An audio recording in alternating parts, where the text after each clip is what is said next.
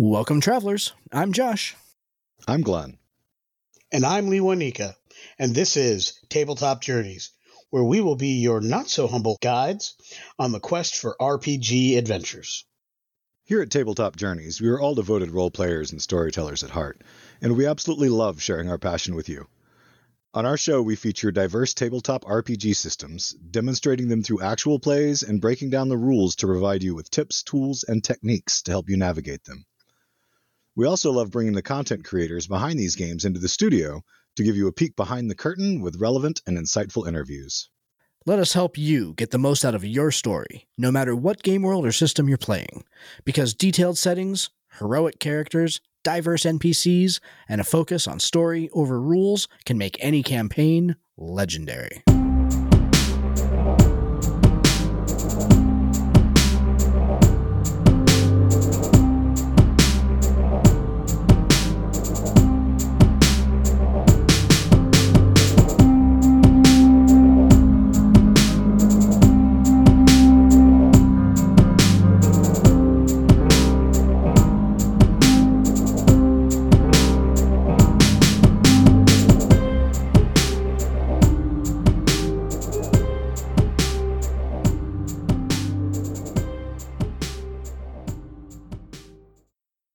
And now, a word from this week's sponsor. Do you have tons of extra money that you'd like to just throw at a role-playing game? Me neither. That's why I've had to kickstart my new game. The Gunbelt is a brand new tabletop role-playing game from Geekster Games. Alien and robot cowboys ride dinosaurs across an interstellar Wild West. These planetary pioneers struggled to survive beneath the smothering rule of the greedy corporatocracy Levicorp. As players, you create characters who must work together as a posse to survive the harsh wilds of the planet Hell, increasing the power of your extraordinary abilities that you possess caused by exposure to the planet's primary resource, a mysterious floating rock called Levitite. The Gunbelt is an exciting game that features robots, aliens, cowboys, dinosaurs, adventure, excitement, but no Jedi.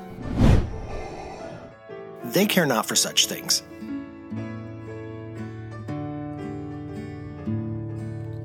Travel the weary highway, looking for a place to rest my bones. But it's empty out in this wilderness, so with the dinosaurs I'll roam. Back us today on Kickstarter.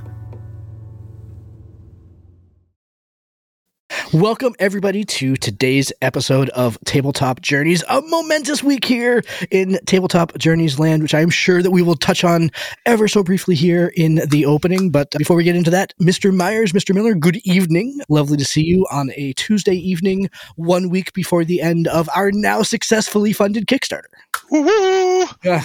Yes, Boy. yes! I mean, it was making me sweat for a hot minute there in the middle doldrums, I'm telling you. Yeah, I'd love to say that I had no fear ever. I was confident. Math was on my side. The projections looked good. And boy, when we had that 10-day span where we had no activity, I was like, Yeah, I think we got one additional backer in those 10 days. I think we only had like 1 or 2 days where there was no activity. We actually had activity all the way through. Yeah, but exactly. And, and then honestly, a great weekend for it, obviously, because we wound up funding. I think it was about 6:30 Sunday evening is when the goal was finally hit. Thank you, everybody who's back, because we so appreciate it. Yeah, especially a huge shout out to our friend BD&D, who owns a game store in New Zealand, of all places, that backed at our retailer tier. So we're going to have to go ahead and figure out how to go ahead and ship you the 10 books that you ordered. Our books are going to be on a shelf in New Zealand. Which is pretty cool. I'm not going to lie. So allow me to be the first on air to say this. Like, I've said it to a few other folks here or there, but I need to be the first on air to say this. Tabletop Journeys is now truly international, y'all. We are truly international. Yeah. I think we have to actually publish and deliver first. But that's right. We have to actually write the book. Gonna. Yeah. But I'm just excited that somebody in a different hemisphere is going to be able to walk into a store and pay. Yeah. I think New Zealand has dollars, whatever. I think it's a New Zealand dollar. I don't know. I might be wrong. Cougaran or whatever it might be. They're going to be able to plop down New Zealand ducats and walk away with a book that's got our collective name on it. And that's pretty striking for this 5'3" dude from Ithaca, New York. He's pretty excited and like loving the fact and that my first grade English teacher or language arts teacher, Mrs. Daisy Sweet, who was always all about the stories I was writing in first and second grade, can know that I up and did something. I love that. It makes me really happy. It is the New Zealand dollar. I checked for you. Yep. Excellent. Thank you. Thank you for Googling that on the fly, Glenn. I appreciate the support there. You're welcome. You're welcome indeed. Before we go off the rails totally here talking about our Kickstarter, which we could easily talk about for the rest of the evening, I want to introduce tonight's guests. And again, they are probably one of the most well-decorated writers in the TTRPG space that we have had on the air in quite some time. Ladies and gentlemen in the audience, I'd like to introduce you to James Haeck. James, welcome to Tabletop Journeys. Thanks so much. Thank you. Thank you for having me on. It's so great to meet the three of you. It's an absolute pleasure to go ahead and have you on. Thank you. Absolutely. I have so many questions. For a lot of our interviews, I do a bit of research 2 or 3 days before, and I have either physical notepads or little notepads on the computer ready to go, and I have my questions, and sometimes I might even have to struggle with a question or two just to prime the pump and get the conversation starting. Now, with you, the challenge is, where do I start? Your library is extensive, and I'm like, I have so many questions and things. We'll do the best we can, and please don't be afraid if, when we're done with this, I ask, when can you come back? Yeah, exactly right. Oh, my friend, I am happy to chat about anything and everything when it comes to tabletop games. Absolutely. Yeah. Before we start diving into the questions here, James, for folks that maybe don't know who you are, give them the rundown about why you're here and what you do in the tabletop role-playing game space and all that. Yeah, so I am a designer for tabletop role-playing games. D&D in particular, most of my career has had to do with D&D, whether it's been writing the Tal'Dorei Campaign Setting with Matthew Mercer back in 2017, or updating it just a few years ago, or working with Wizards of the Coast on Waterdeep, Dragon Heist, Critical Role Call of the Netherdeep, Explorer's Guide to Wildemount, stuff like that. Most recently, my work has been enmeshed with Ghostfire Gaming, a very cool third-party publisher out of Melbourne, Australia, who is, I would say, best known for their dark fantasy setting Grim Hollow. The Valakan clans and the associated adventure Saga of the Seasons were done by me and my dear colleague Sean Merwin for them. Kickstarted last year, should be coming out early next year. And we have just kickstarted a setting that is near and dear to my heart, one that I created, an IP that I created called Ethereal Expanse. It started with an adventure, Pirates of the Ethereal Expanse, and the full setting book just kickstarted this summer. It's all about taking piracy, the classic Pirates of the Caribbean ideal, and then injecting it with D&D style high magic fantasy and really ratcheting it up to 11. Let's set it on the astral plane. Let's keep it as a sort of the 2D mechanics of ship sailing, make the sea itself rippling starlight and magic and all that. There's a really beautiful trailer for that. The Kickstarter's over, but you can still check it out. Trailer for that on YouTube. A musician by the name of Colin McGuinness, who has done, for example, the theme to Critical Role's Wildemount campaign, did this fantastic sea shanty for the Ethereal Expanse trailer, and you absolutely, positively have to check that out. His singing voice is gorgeous. And I guess last of all, I started a YouTube channel just about 2 weeks ago, where I've taken all of the knowledge that I've gained over the past nearly 10 years of tabletop game design that I've done, both as a indie and as a freelancer working for major publishers. And I want to take a really thoughtful, introspective, analytical view at my work and the work of other RPG design luminaries to really show you the ropes of how to be a great TTRPG designer. Awesome. I'm blown away by this is so great by that. And absolutely. As a recent convert to Sean's Game Mastering podcast, which I've been listening to over the last probably month and a half, 2 months, so it's just about the time we started our Kickstarter started ourselves, getting much more familiar with Ghostfire Games, including your collaboration with the Dungeon Dudes and their most recent project, which successfully funded in, I don't know, 3.2 seconds and at half the annual budget of 15 small countries. But more power to those guys, because I love their channel. When 4 or 5 years ago, I came to 5e very late in the process. And the Dungeon Dudes was one of the first channels that I started watching on YouTube to learn the game of 5e, because as a long-term GM only, I had people asking me, we love the way you GM this game, that game. We need you to DM 5e. And I'm like, I don't even know the game. And I am of a type where I got to know it before I can do it, because I just believe if people entrust me with something, I want to be good at it. The people that you have talked about and you have collaborated with are the people who have taught and trained me. And one of the first games that I actually played is actually one of yours, which is Dragon Heist, which remains one of my all-time favorite D&D modules. I'm not usually one to care for set modules as a GM, but it is the one that I want to run at some point as a campaign, because it is so well done and I loved it so much as a player. And great stuff. That is so sweet of you to say. I really adore Dragon Heist. And every time I hear stories about the way that people have taken it in their own unique direction, that exemplifies for me the reason why I love tabletop, is because that adventure is so open. So there's so much room for variation and totally off the rails gonzo stuff to happen. Right. That every story I hear from people is different. And I just adore it. Yeah, that's the best thing about Dragon Heist. It's written so amazingly open that you could play the same module with more than once and not have it come out the same several times, easily, if not every time. You could even take the same group of players, and as long as you're like, look, make sure you make different choices this time, it's going to be brand new, and it would still be. There's so much in there. Yeah. Well, I was listening to you. You mentioned one thing that I hadn't come across in my research, and that was your funded Kickstarter from this past summer with a setting for Pirates of the Astral Sea. What was its name? Ethereal Expanse. Ethereal Expanse. When your question comes up, Glenn, you can ask him all about that. I'm going to. Some order and decorum here. I just wanted to know its name, because that just took it changed one of the questions I had already planned. It won't be my first question, but it changed I saw you one of trying the to get. questions. I saw you trying to sneak in there. All right, let's take to our fan roll dice and get our initiative rolled here. All right, here we go. That's an 18 for me. Nice. I'm rolling a 6. 16. I apologize. That's a 9, but it's still still last. Bad last. Yep. Stays in the same spot, yeah. All right. Sorry, that was a 23, actually. I'm actually going first, yeah. Excellent. Have at it. Fire away. Have at it. You get the first question. Absolutely. No, go ahead.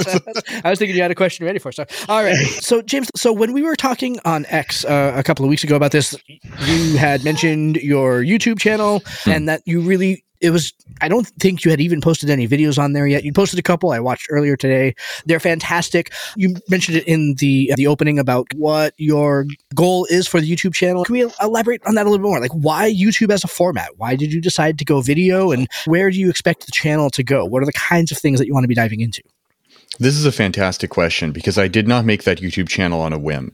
It's something that I've deliberated on doing off and on for probably 5 years now, because so much of the great knowledge about game design and the way the world works and how to read literature and watch movies has come from YouTube channels. Like, there's Matt Colville's, of course, the sort of perennial GM's channel, but there's also Game Maker's Toolkit for video game design. There's Tom Scott for science across all disciplines. All sorts of channels that I have a deep affinity for, that I will watch every single upload of. And now that I feel like I have a respectable amount of knowledge, something legitimately to share, rather than me just being some cocksure no one being like, and this is what I think is good about game design. I think I can actually take a look at the body of my career so far and take an analytical lens to other games that are out there beyond D&D, into the indie space, or into the AA tier of tabletop games, to coin a phrase. Things like the stuff produced by Monty Cook Games or Evil Hat or Paizo or any of those incredibly cool publishers that just don't have the same, I don't know, market dominance that D&D and its inheritors have. The reason for that is because the thing that galvanized me to actually do this is when I was working on a yet unannounced project about this time last year. I started working on it about this time last year. I was gathering a bunch of writers, and I was really bemoaning the fact that I could not find any writers that served my needs. All of my usual stable of freelancers had gone on to very stable employment, or they had left the industry entirely, right? Like my dear pal and Dragon Heist co-author James Introcaso is now full-time at MCDM. My dear pal Celeste Conowitch is now full-time at Kobold Press, leading Tales of the Valiant. All of these fantastic people who I would hire in an instant they're busy. They've got stuff to do. And when I'm looking for the people who want to come up and take on those roles, I don't know where to find them. And I think the reason for that is there is no good centralized repository of game design knowledge. People don't know how to do this stuff. I feel remarkably lucky that I do know how to do this stuff. And half of it was gained on the job by me having the unimaginable good luck to have people like Chris Perkins mentoring me practically one-on-one in projects like Dragon Heist, which is just such an infinitesimally small cosmic miracle that will never really happen again. There were blogs back in 2013, 2014, things I was reading when I was just getting started out that have since kind of been subsumed by the tide of content out there. I think most D&D YouTube channels or RPG YouTube channels in general really focus on the art of game mastering, which is a vital art. Please don't get me wrong about that. It's so important to know how to run a game because these are the people, generally speaking, who ensure that games actually get played. And there's a great deal of overlap between GMing and game designing. And that overlap is where I want it's a no man's land that I want to bridge. How do you go from being someone who likes game designing avocationally into something you do as an amateur but still paying hobby? And if that is something that you really enjoy, if that hustle is for you, how do you do it so that you can delve deeper into that jungle of artistic creation and hack your way through the foliage until you reach your goal, reach your dream, whether that's indie self-publishing on a scale that'll get you onto Drive-Thru-RPG, or creating your own small company, a Ghostfire or a Kobold Press, or going towards one of those golden cities within the dense jungle like Wizards of the Coast or Paizo or Monty Cook or anything like that. Regardless of what your goal is, there are design fundamentals that knowledge is scattered. And I want to do my small part in assembling it all into a single place where people can watch and be entertained and really learn something. Yeah. So there are a couple things in there. First of all, what a brilliant answer in general. So thank you, first of all. But beyond that, I'm thinking, like, when I was watching the videos earlier today, the channel that I could not get out of my head because I've seen, I think, everything that they've put out there is CGP Grey. They touch on a lot of different topics, a lot of kind of like political theory type topics and stuff like that, largely with like stick figure animation, but they're really insightful. They did this great video about the difference between England and Ireland and Scotland and the UK and Great Britain. A fabulously informed article about how the history of the land had the same kind of pacing that your first couple of videos had. So I was like, oh, okay, I feel like I know where they're going with this. And so I'm excited to go ahead and see more. Thing one. The other thing that I wanted to go ahead and touch on in your answer there is that we have always done shows that touch in a couple of different areas, right? We have player-centric episodes and storyteller-centric episodes. And more specifically, in probably the last 3 to 6 months or so, we have been doing more world building type shows. How to go ahead and not just be a storyteller, be a better storyteller, and what are the tools you have in that particular toolbox. But once you've decided that you're not going to run a book and you want to run your own thing, how do you make the thing that you want to run? Those episodes 201, every single time that we put one out, our listeners go, yes, please, more of this. This is what we need. To the point that after we did 5 or 6 of them, everyone's like, okay, no, this is all great, but how do I start? Like, how do I start world building? And so we went back and said, you need a world building 101 episode. How do you start actually making a thing? And so I'm so glad that you're feeding it into that pile also, because I think that's going to be something that is going to be on my rotation quite a bit, to go ahead and get ideas on other areas that we need to touch on and everything like that, or put our spin on. So yeah, you know, I would not consider myself the greatest world builder in the land, but it's been on my mind a great deal with the Ethereal Expanse Kickstarter, right? That adventure, Pirates of the Ethereal Expanse, which came out last year, had a short setting guide, something like, I think, 60 to 80 pages, prefacing its first one-shot episode. And basically, the setting guide that we're doing now is transforming those 60 to 80 pages into a 200-some page hardcover. And so I and the producer of this project, Joe Rasso, has been working on expanding and fully fleshing out all of that stuff. So yeah, I've absolutely been in the world building headspace, and I'd be happy to chat about it with you. Awesome. Oh, that sounds great. I'm super excited to hear about your YouTube channel myself, especially as I listen to you speak about it, because anything I can pick up from you is only going to help me improve my craft, because yes, we design and yes, we write, but we're still in that. We have a very small body of work so far, space, and we're learning a lot as we go. So it'll be fantastic to pick the brains of yourself and anybody else that you bring on episode by episode. Yeah, I was going to echo that. First of all, like 2 days ago, when I watched your first episode, 2 things happened. I was about 5 minutes in and I subscribed.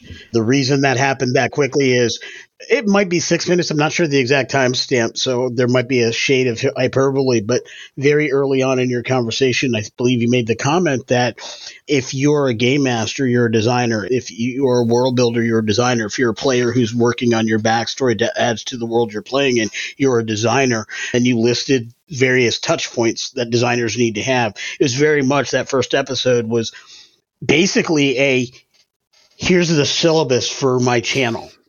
And as a person who would love to be independently wealthy simply so he could non-matriculate and stay in college for his entire life, because I love being in a classroom and I love learning. I watch a lot of the same channels you mentioned.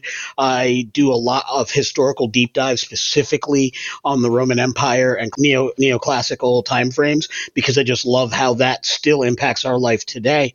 As a person who has those things, I'm all about, here's my goal, here's what I'm here to do, and everything I'm going to touch on as we go forward is going to relate back to that. I think that was a brilliantly set up episode. I encourage everybody to listen to it. Thank you very much for touching on those points. And you definitely have a viewer in me, and I'm all about it because I want to get better at what I do. You said it. Like, there's so many things out there that can teach different things, but there's a space that is missing. Our collective 40 some odd years each, or 100 plus years total, has filled in a lot of those gaps. But now being able to do that willfully and intentfully does take a little bit of work. And that work includes some study. It includes finding resources, and you are one of those resources that I can just tell we're gonna keep going back to. Thank you for saying so, Lewanika, and thank you all of you. You hit the nail on the head. That first video, which is titled "You Are a Game Designer," is the mission statement. It's my modus operandi for the entire channel, which is essentially to say, whether you know it or not, often typically just by playing a role-playing game, by the nature of the medium, you have interfaced with game design. You have done game design. And it may be unintentional game design.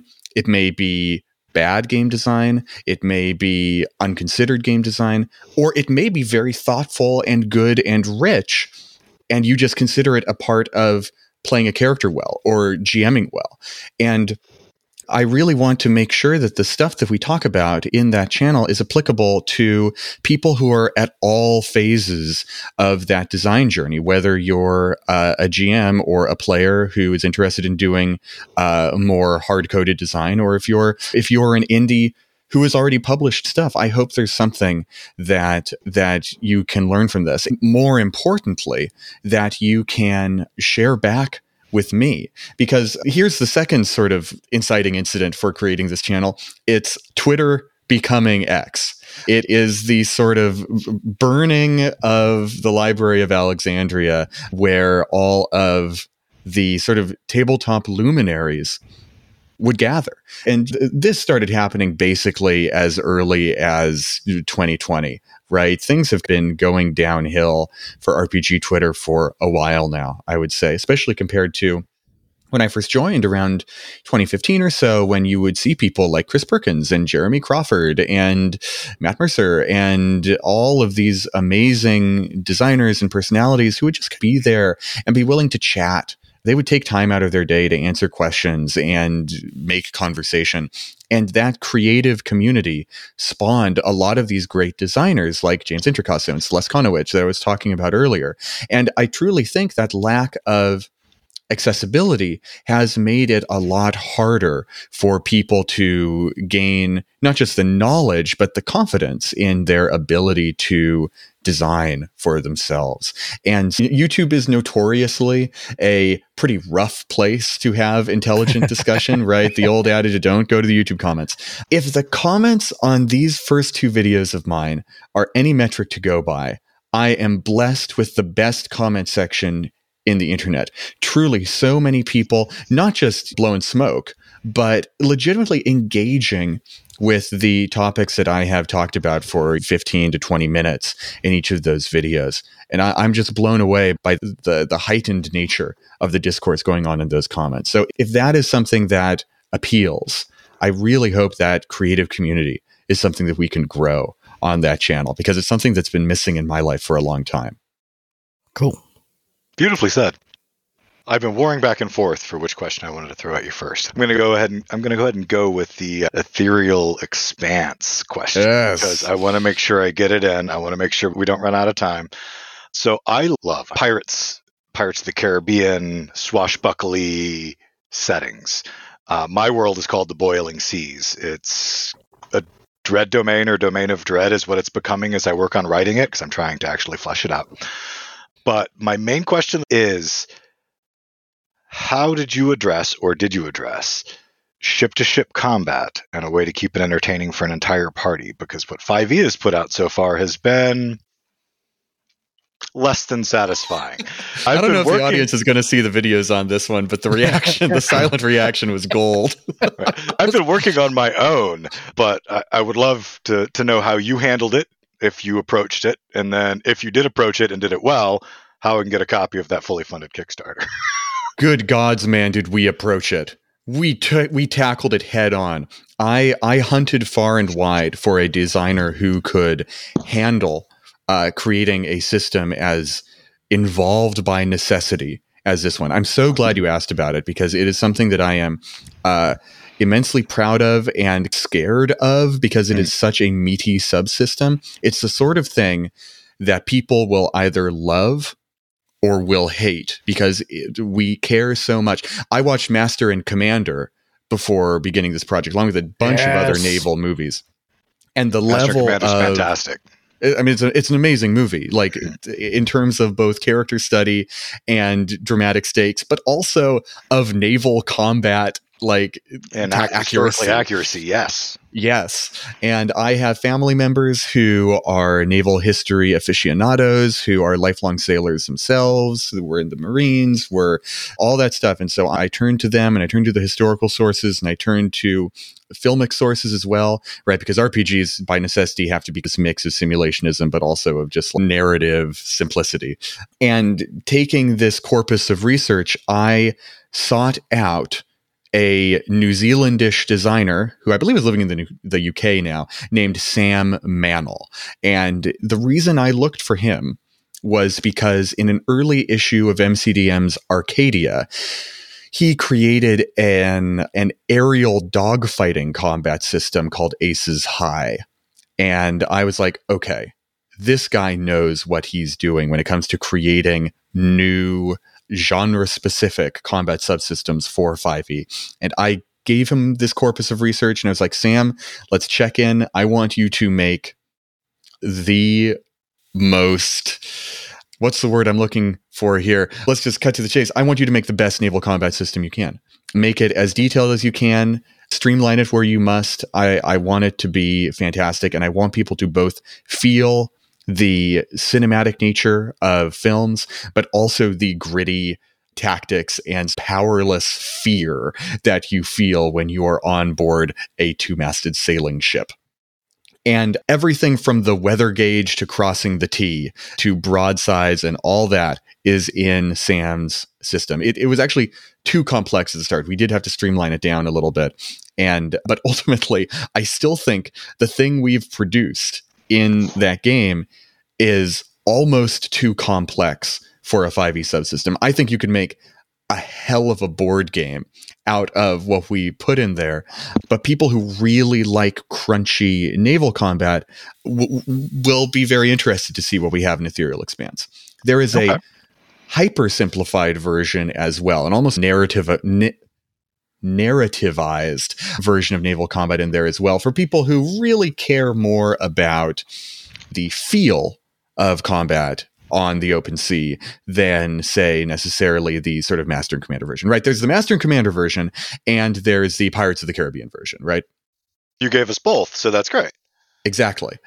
I'm usually very hesitant to give people both, because I think most of the time that indicates a sort of lack of confidence in the quality of your design. But tries to be too many things. Ultimately, I felt that 5e being what it is, I really wanted people to have both, just because of how proud I am of Sam's work on that really in-depth system, and also how, looking at it myself, came to the conclusion that I would love to play this a handful of times, but speaking as the type of gamer I am, who really values narrative and tactics on a sort of 50-50 or 60-40 narratives to tactics split, there would be times in the running of this pretty expansive adventure that I would really just want to cut to the chase. So I think you can pick and choose one or the other, use it all the way through. I think depending on the dramatic stakes, there will be groups who will just use one, or use both of them rather, depending on the circumstance. Yeah, that is something that even we have tried to wrestle with a little bit. And so I'm very interested to go ahead and see how you did. Absolutely. Yeah. Well, and because I'm looking for a solution, the bottom line. I'm looking for a solution that's better than what 5e currently offers. And I've been working on designing my own, but hey, if I don't have to reinvent the wheel, man. And just the concept of pirates sailing on the astral sea is fantastic. It's like taking the Spelljammer piece, but flipping it a little bit. And yeah, I'm totally in. I would love to check out that setting. Ethereal Expanse really is my pride and joy. I love that setting, and it's such a great counterpoint to the grim darkness of Grimhollow, which is so and twisted fairy tales and all of that. Whereas Pirates of the Ethereal Expanse is just all magic, all bombast, all swashbuckling adventure, with a little bit of darkness and fear as needed to maintain the tension.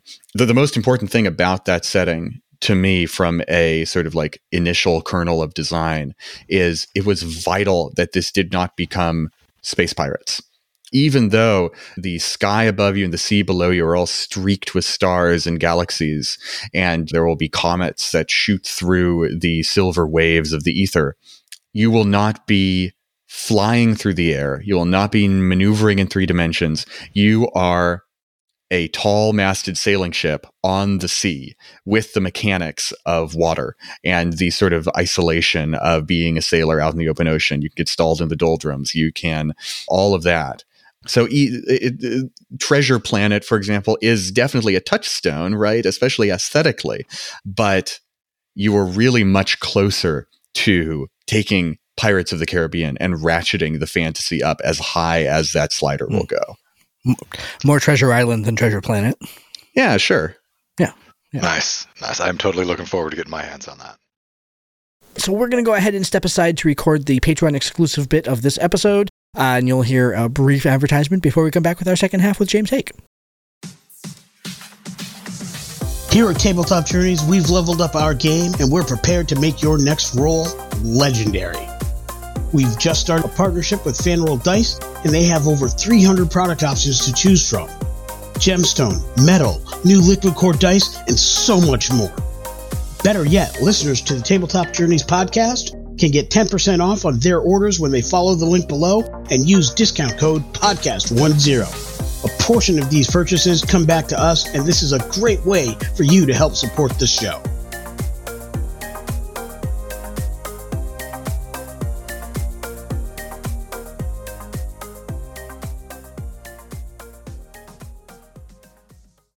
We are back from the Patreon exclusive part of the episode. Remember, you can always check that out at www.patreon.com/ttjourneys. Help support the show. All right, Luanika, I think that it was your turn when we broke. I love hearing more detail about the ship-to-ship combat mechanics in so much as you've provided. This afternoon during my break and during work, I had the pleasure of listening to Sean's interview with James Intercasso, and that topic came up in that episode. And there's a great bit of discussion about game design, and he touched on a lot of what you did, but what you gave was an expansion on those details that what was covered in that podcast. Very pleased to hear those things coming up with the game. The fact that you put in both methodologies to play allows storytellers like us to really do what fits for the genre, what fits for the type of episode or situation we're setting up. So we can go with the fast one if it's just this is an encounter, or we can go to more detailed if this is the big focus of the event that you're sitting down at the table, virtually or otherwise. So I love hearing that. I guess that brings it to me and my question. I wanted to ask about a game design question because it's obviously on my mind. And it's part of it is philosophy, and part of it is what are your tendencies. Obviously, as when you're in the freelance gig, you will do the jobs that you feel you're qualified to do to be able to work and sustain and all of those things. But clearly, when you are basically picking your own projects and setting up your own processes, what are your kind of go-tos? Like, what are the types of things that you obviously the ethereal expanse and is definitely along those lines, but what are the kinds of things you look forward to? What is your focus, and where do you see much of your style of game design going? Are you more of I want to design the bits and widgets and the how-tos in a given system, or are you more of the facilitate a style of play kind of designer? Thank you for going so in depth with that question, because that's a very insightful question. And one that I might need to think about for a little bit, because my tendency, my toxic trait as a freelancer is to say yes to as many things as I possibly can. If it sounds cool, I'm like, yes, let's do it. And then I wind up overcommitting myself and burning the candle at both ends to deliver things in a timely manner. Luanika has no idea what that's like. Yeah. But I would say when it comes to the things that excite me most about game design, they are, regardless of whether or not they're world building or narrative design or mechanical design or anything like that, the unifying trait is that they encourage other people's creativity. When talking about Dragon Heist, my goal and the thing that brings me great joy about that adventure is all of the different stories that I hear from people about the different ways that it went, right? There are so many different NPCs in Troll Skull Alley that have a variety of different means of interacting with, and little stories that could be peppered into the larger plot. There are so many different villains that every version of that adventure that I hear about is recognizable as Dragon Heist, but wildly different and always very entertaining for me to hear about, and very personalized to that story or to that group. But to dig down into what you really truly asked, what element of design speaks most to me, I would say that the answer to that question has changed quite a bit over the past, I think, 8 years that I've been doing this. I used to be really deeply in love with world building and the brass tacks of storytelling. And that was because at the time, more than anything, I was a GM and I was reading books and watching movies, and I wanted to do that. I think my very first fantasy experience that made me fall in love with fantasy was the maps in The Hobbit. Like so many other fantasy nerds, Tolkien's maps have been an enormous inspiration to me, and I often judge the quality of a world, maybe unfairly, maybe not, on the quality of its map. How inspiring is that map to me? I can often, again, maybe unfairly, look at a fantasy map and tell within 30 seconds, do I want to tell a story there? And all of that is still true. I do love all of those things now, but as I have become more and more expert in the fine-grained details of 5th edition D&D. And this answer may just be specific to 5th edition D&D because I have this fine-grained developmental knowledge. Maybe if I designed for Forged in the Dark or Powered by the Apocalypse, I would revert to that foundational level for myself. And that may well be true. But now that I feel very confident and almost perfectionistically confident about my ability to design good 5e, if not great 5e, but good 5e, that has become where my focus is. Not necessarily in how do I make the coolest mechanics possible, but in how do I make a game that has strong, I'm going to sound pretentious here, ludonarrative harmony. How can the game mechanics effortlessly and elegantly support the kind of story that the players of this game want to tell? And that's actually why I've become such a proponent of people playing lots of different games these days. And that may sound funny for someone whose body of work is so dominated by 5th edition D&D. I think it's funny because 5e has this reputation, and I think a relatively well-deserved reputation, for being a highly adaptable system. That comes with the flip side of 5e often being, or 5e players often being maligned as people who will never play another system. I'm begging you, please play another system, right? The common refrain of people who are just a little sick and tired of 5e. And I sympathize with them because there are so many cool, unique, and extremely specific games out there that do things excellently that people will try and contort 5e into sufficiently. All that to say, I love it when a game's mechanics strongly support its intended narrative. I think it's quite exciting when people will make D&D do something it's not quite intended to do. I think there's something kind of magical about that. It's why it happens so much, in my opinion. It's not just because the game is familiar. I think people feel very clever and, dare I say, game designerly when they make 5e do something that its designers did not originally intend it to do. But there are so many cool game ideas out there. It's a main part of the second video on the YouTube channel, One Die Should Not Rule Them All, digging into games that use separate dice systems from the D20, right? D&D rolls a D20, you add something or subtract something to it, and you check it against a target number. There are so many games out there that do not do that. Blades in the Dark, you roll a whole bunch of D6s, and the highest result on any of the dice determines your success or failure. The 2012 Star Wars Fantasy Flight game uses dice that don't have numbers on them at all. They have funky, bizarre symbols that have a high learning curve, but create some really granular and narratively complex results when you're able to decipher them. All of those add such a fascinating depth of flavor to the play experience. It would be like if the only video game you ever played was Skyrim and mods, right? I love Skyrim and mods, but I would feel starved for good gameplay if I didn't also play FTL, The Binding of Isaac, Baldur's Gate, Overwatch, all of those things. There are things that one game taken alone, even stretched to its absolute limits, that you are depriving yourself of if you don't seek those experiences out for yourself. Well said, though. And we've done a lot of expanding into other games besides 5e this year. I could not agree more. It's one of the main reasons why I'm so enamored and in love with the 2D20 system by Modiphius Entertainment, specifically as relating to the Star Trek Adventures role-playing game. That specifically that IP would never work well in a 5e style game.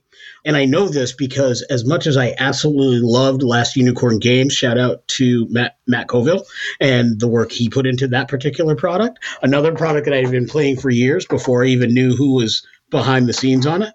But I can tell you that as good as that game was, which at the time was the best Star Trek game that had been out and was better than the one that followed it, Star Trek Adventures and the 2D20 system, because it is so narrative about the way it's intentful that the GM asks the player, what's your approach to this?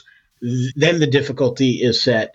And then as well as the selection of the core ability and the core discipline that feed into that to provide your chances of success.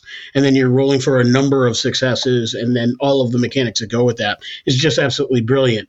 It also brings out that it's not a binary pass or fail state system.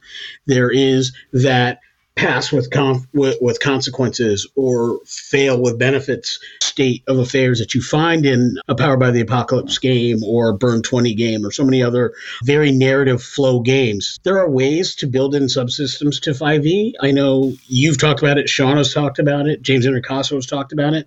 We do that. We actually put that into our adventure that we did with Splinterverse Media, and because we felt that success wasn't good enough. We wanted success or failure wasn't good enough. On some of our checks, we had a threshold of success. So if you passed within a certain range, that's just a straight pass. But if you succeed by more than 5, or if you fail by more than 5, there are benefits or consequences with that situation. And we really tried to build that into situations that we want there to be a check because we want your choices and character building to matter. But we also don't want this information behind a pass or fail roll. So you can fail anything other than maybe a natural 1, and you're pretty much going to get the information. But the question is, does the monster down the road or in the field also hear you? Have you tipped off the bad guy about what your mission is or what have you? Our experience with all these other games and saying pass or fail is not where it's at. There's a lack of narrative flow there. And I love the fact that's the kind of thing that you talk about, the type of thing you and your frequent collaborators are all about. That's one of the things I find is brilliant about the third-party creative space, the third and second tier party, or the double A, I think was what either Sean or James called it the other day. I didn't even know that Sean and James Introcaso said it too. I think it's just something that we've inherited from video games. I think it's a great term. I'm going to start using it frequently, and I will do my best to edit it accordingly. Adding that narrative is what the core of what Tabletop Journeys really tries to put into our content and talk about within our show as well. How do we build this community? How do we get more people gaming and make the games more fun and, most importantly, more engaging? Dare I say, legendary. Always be branding. That's right. Yeah. So. All right, gents, I think finally up to round 2 of questions. So I think clearly this is going to be a 2-round evening. Let's break out the fan roll dice and see how this shakes out. I am not going first with a 4. I am not going last with a 5. Well, I guess I'm going first because I rolled a 16 again. All right. Okay, so what I originally intended to lead with is the question you're going to get now, but you introduced me to a concept I couldn't wait to dive into. You were part of Call of the Netherdeep, which I loved seeing, and your body of work is extensive. It was a toss-up between Netherdeep and Mad Mage as to which one I was going to dive into. Shout out to Hannah Rose and Sadie Lowry also, who are absolute peaches. Loved having them on the show about a year ago. Call of the Netherdeep is my favorite 5e compatible book that has come out, and definitely last year, but probably the last 2 years. The adventure was fantastic. The way that it's designed and flows and has so many, again, open-ended parts that it could go to, everything from the festival in the beginning where everybody can compete and participate in different events, to specifically the mechanics built around the rival party. Rival system. That rival system we talked about for a while. We loved that. So my question is, can you talk to us about your part in Call in the Netherdeep? And then aside from that, your favorite parts about the project and why they're the rival system? Yes, I adored Call of the Netherdeep. It's the first project that I lead designed for any role-playing game. Up till that lead point, designer thing is why I'm like, I gotta ask him about this one. Yeah, and following that, I've done a bunch of lead design since then, which causes me to look back at Netherdeep with a sort of, it's nostalgic and it's wonderful, and it's also like, why the hell did I do all of those things that I did while making that book? But it ultimately turned out really well. A lot of the things that I wanted for that book were realized, even if I might have realized them a little bit differently if I had the knowledge that I had today. The rival system is something that you can indirectly thank Chris Perkins for, because one of the most influential adventures when I was beginning to read published D&D material, right? When I started playing D&D in 3.5, I did not read many, if any, adventures longer than 10 pages. There were a bunch of free adventures that were on the Wizards website at the time, but they were all very short. They were all little dungeons and one-shots and what have you. There were two adventures that were very influential to me. One was The Red Hand of Doom, which I got print on demand many years later because I always have wanted to run it again in 5e. But the one that is really influential here is The Shattered City, which is a 1 to 20 adventure path that Chris Perkins was behind for 3rd edition. And somewhere in the midst of that adventure was a rival adventuring party that really did not get very much spotlight. They were the focus of one level's worth of play just to harangue you for a little bit. And there was some, well, maybe you can have them show up again just to be a bit of an annoyance. And I looked at that and I thought, no, this is the perfect opportunity to have, just put a mirror up to the party and be like, you see these guys? They're you. They're doing the same things you're doing. And if you don't like that, then think about the consequences of your actions. Because Netherdeep, for all of its high fantasy, for all of its critical rolishness, is also a pretty somber story. It's a story of a powerful, great warrior from the past who lost everything and is isolated from everything he has ever known. And the consequences of his anguish and isolation, he's just got to go to therapy or else he's going to hurt everyone else around him. Yeah, they've definitely driven him a little mad. Yeah, and the spoilers for the end encounter of Netherdeep, but if you want to get the best ending, you basically have to drag this guy to therapy in that final boss fight. And I really wanted those rivals around to be that mirror to the party, to show the effects that sort of carelessly involving yourselves in the affairs of others without any sort of forethought or just that sort of frontier adventure sort of attitude. It's like, I'm going to just seek out glory and greatness. And I'm trying to phrase this properly. But ultimately, when you adventure carelessly, things start to go downhill for you personally, both internally and externally. And that is a progression that is shown in the 3-tiered stat blocks of those rivals who grow with you, grow along with you as you level up throughout the adventure. It was definitely a risk including them in there because it's a critical role adventure, and a lot of the critical role audience loves watching D&D. But it's often a matter of debate how many of them run D&D, right? Critical Role is their main exposure to the game. And I think the sales figures for Netherdeep, which is actually all the Critical Role books that Wizards has published, both Wildemount and Netherdeep, are fairly low in Wizards standings when you compare them to things like Waterdeep or even the new Planescape books, stuff like that. And it's because they're so niche.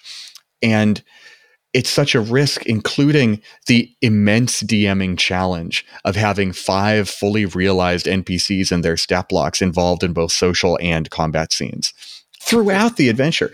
It's like the immense heft that Out of the Abyss starts with. They're just like, here's 12 NPCs. Blah.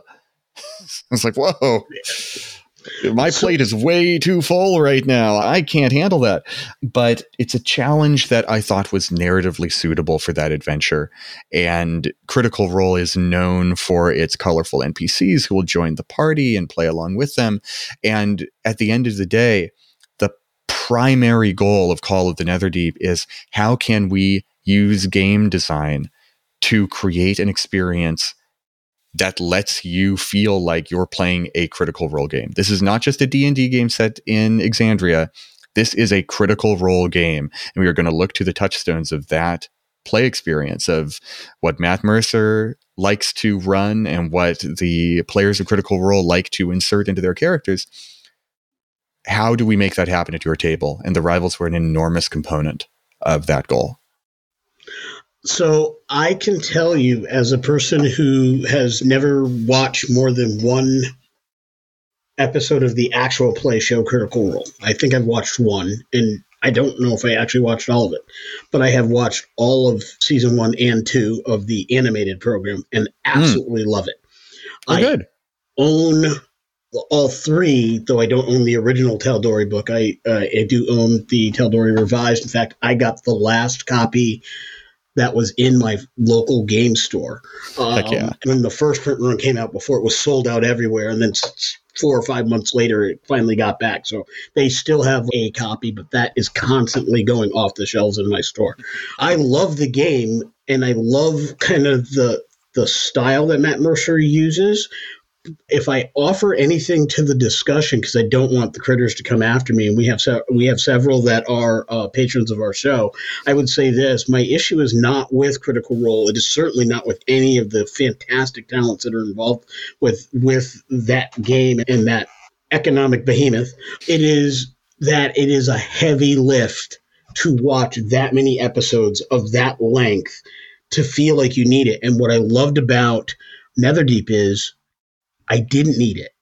And you could feel it in the very first encounter, just the way it was written, the way a DM would read it to a player, or the way a player would experience it. You're going to learn this world as you play. And when I watched the animated show, I noticed that. I was paid very close attention to that without having any of the history, but I knew from discourse and conversations on X or at the time Twitter and all the other social medias that I'm involved with, I knew there was history long before the story of Vox Machina picks up that was there. But I learned the world, I learned the characters as it went on. That's a hallmark of really any IP, is if you can get in at any particular jump point. I'm not saying middle of the season. That's tough that's a heavy lift for any IP. But if you can get in at the beginning of a season or the beginning of that specific show, and you can get a feel for the world and anything that's critical to what's going on, no pun intended, you'll pick up as you go. That's really good campaign world or world building design. It's really good show design. And I feel the same thing about a game book. Yeah, if I want to go ahead and use an example, it's the difference between Ahsoka and the first season of Picard. First season of Picard, you could come into and you could understand what was going on. The first season of Ahsoka, if you didn't do the heavy lifting to watch the Clone Wars and watch Rebels and watch a lot of the precursor stuff, Ahsoka was very confusing if you didn't have that background.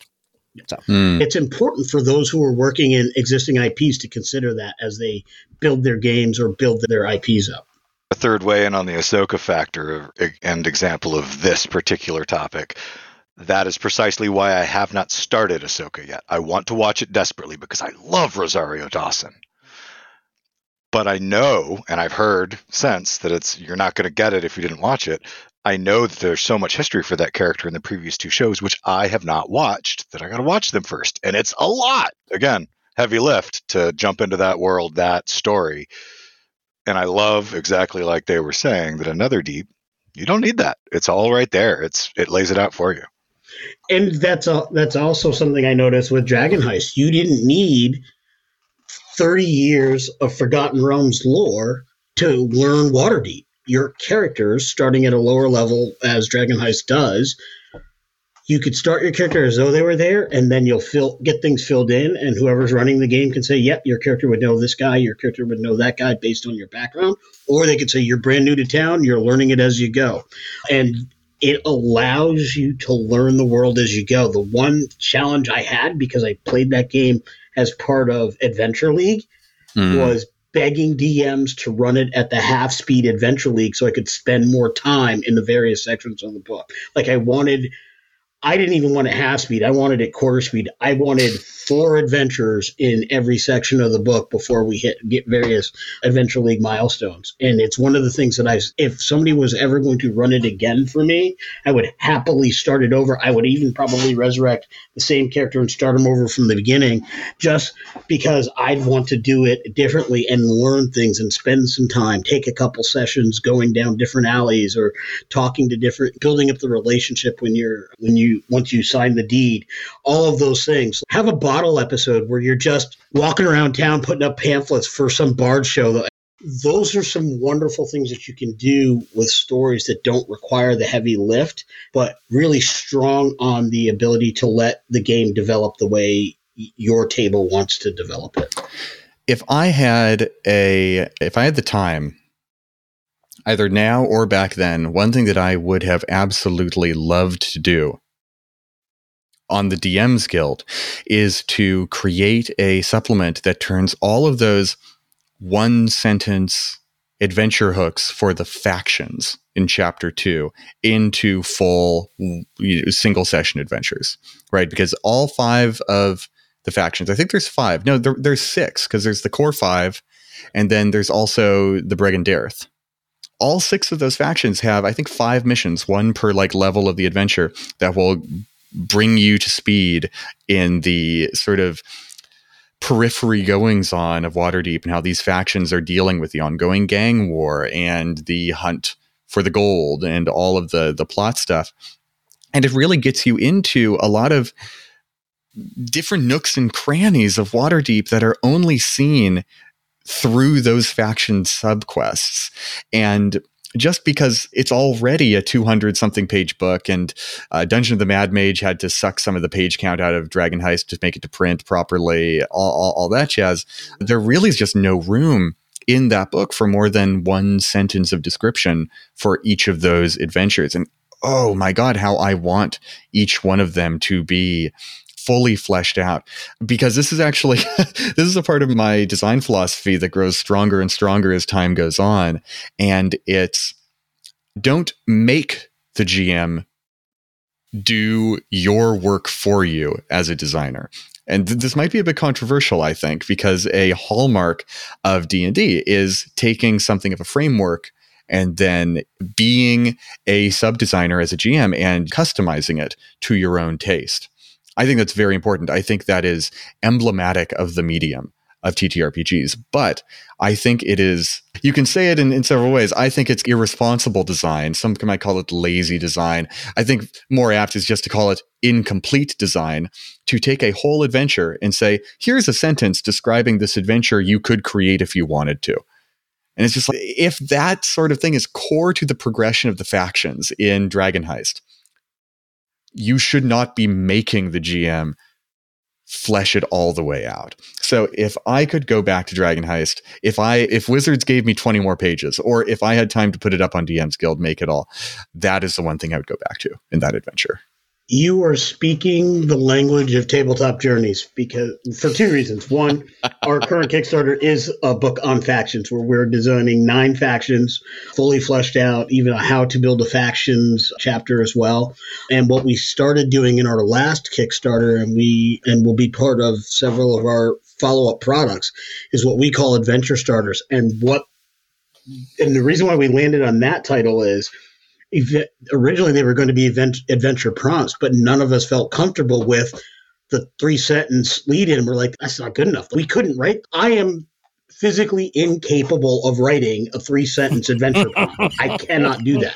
In fact, I could get it down to a paragraph with effort, but yeah, Lee Winika was hopelessly like, no, just can't do it. Every time I wrote one, it was like 3 pages, and it was like, that's not going to go. So we decided to call them adventure starters, where we gave the lead in, we set the scene, we set the scenarios, and then 5 to 10 encounters.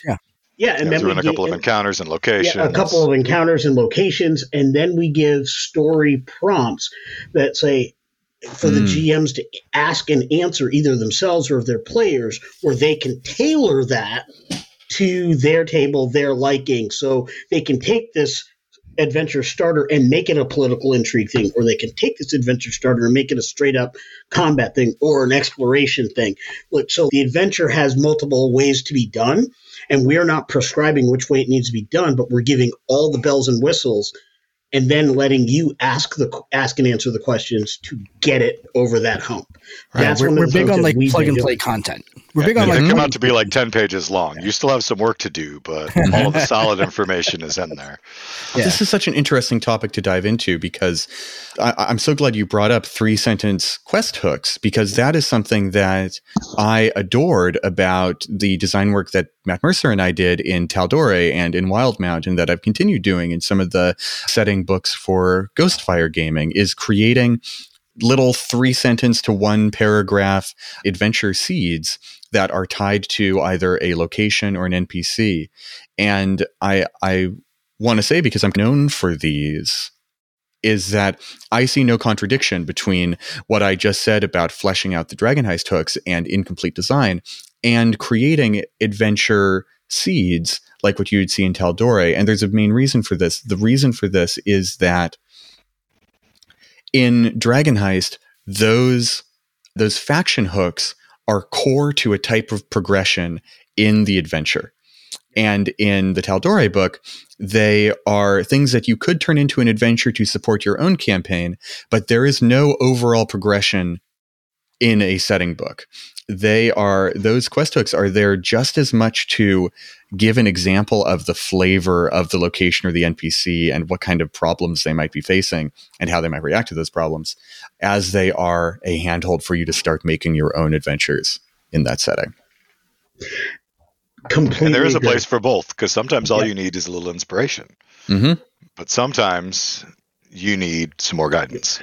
Anything that's core to the product, anything that's core to the plan needs to be done out in a more full and encompassing manner.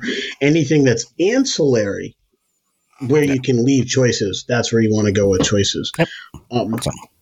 So my question is relatively short. It is going to basically be, with Ghostfire Games, working with the amazing team that you have there, you have obviously a lot on your plate. You're working on projects that you're not at liberty to discuss yet, I'm sure. Is there teasers, though?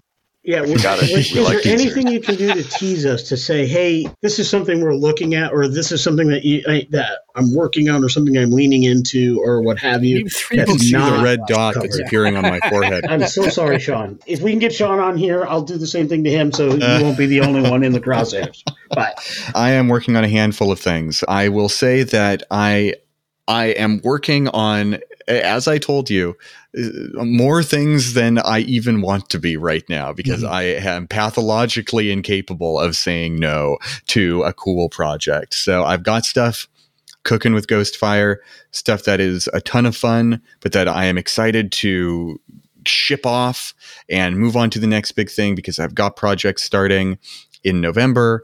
This YouTube channel continues to roll out.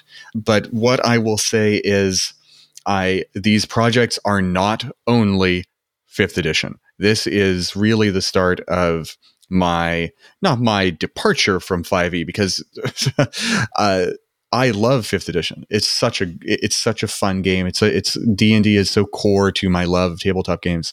But like I was saying earlier about games whose mechanics strongly support their storytelling, I am so in favor right now of designing games that have their own unique story to tell, that is not just adapting a game designed for dungeon exploration into sort of the high art theater of the mind storytelling.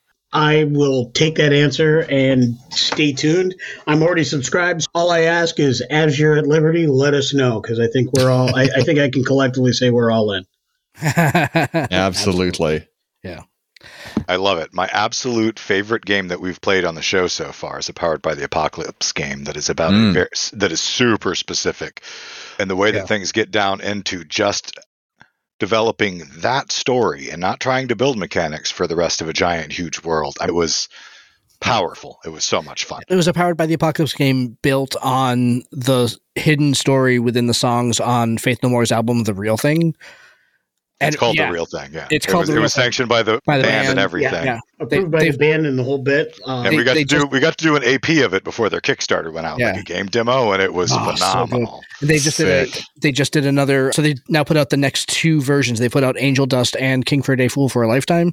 So I can't wait to get my hands on those. Those will be 2. And it's why I'm learning Powered by the Apocalypse right now. The game I'm learning to master for our brand at the moment is Monster of the Week by Powered by the Apocalypse, to bring that narrative over mechanics, paradigm. It's a powerful game, and if you love Faith No More in any way at all, I highly recommend the game. I think the second 2 books are still available on Backer Kit, and you can certainly check them out. Topic warning, though, it's set in the 90s, the age of sex, drugs, and apathy.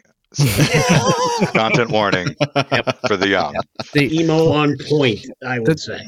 The 3 of us basically played us in the 90s. It was awful. Memories we did not necessarily need. But. Not quite, but in the 90s, I didn't speak to people much. Fair. I will say that I'm fairly glad my children didn't see that one. Yeah, exactly. All right, so we're back from the Patreon exclusive. James, I really appreciate you taking the time tonight to go ahead and talk to us and talk to our fans. Where can our fans find you? Where can they interact with the stuff that you're doing now, and specifically your YouTube channel?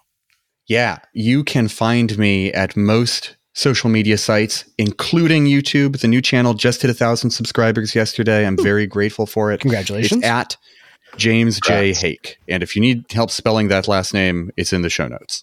I am still on the site formerly known as Twitter. I am clinging to it like a door from the Titanic.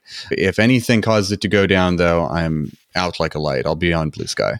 But I'm so grateful for you guys for having me on. It really means a lot to me. I love this community. I love the creative community that surrounds tabletop role-playing games. And it is truly my pleasure to be able to give back to that community in any way I can. So thank you so much for having me on the show tonight. Yeah, absolutely.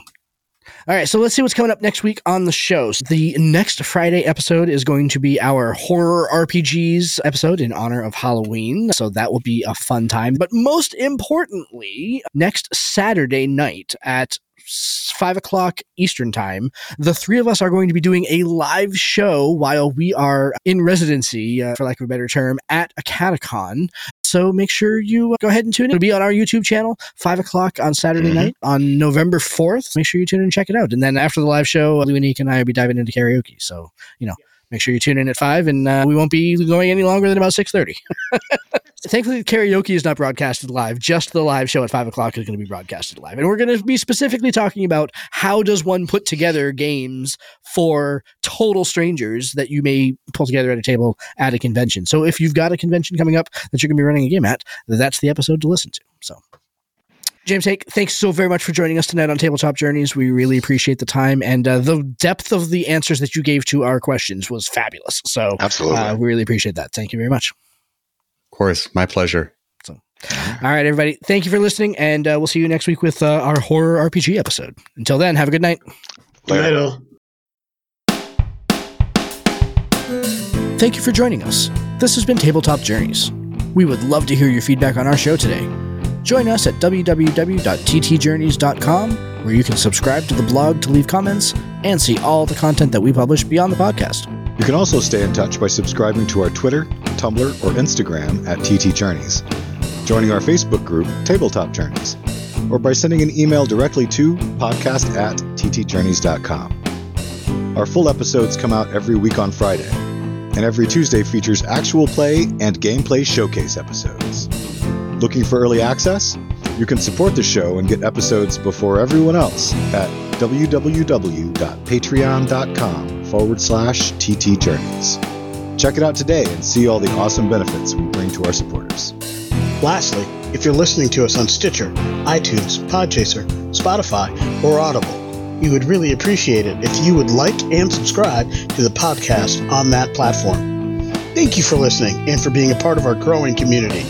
And we bid you fair tides, friends, for legends await.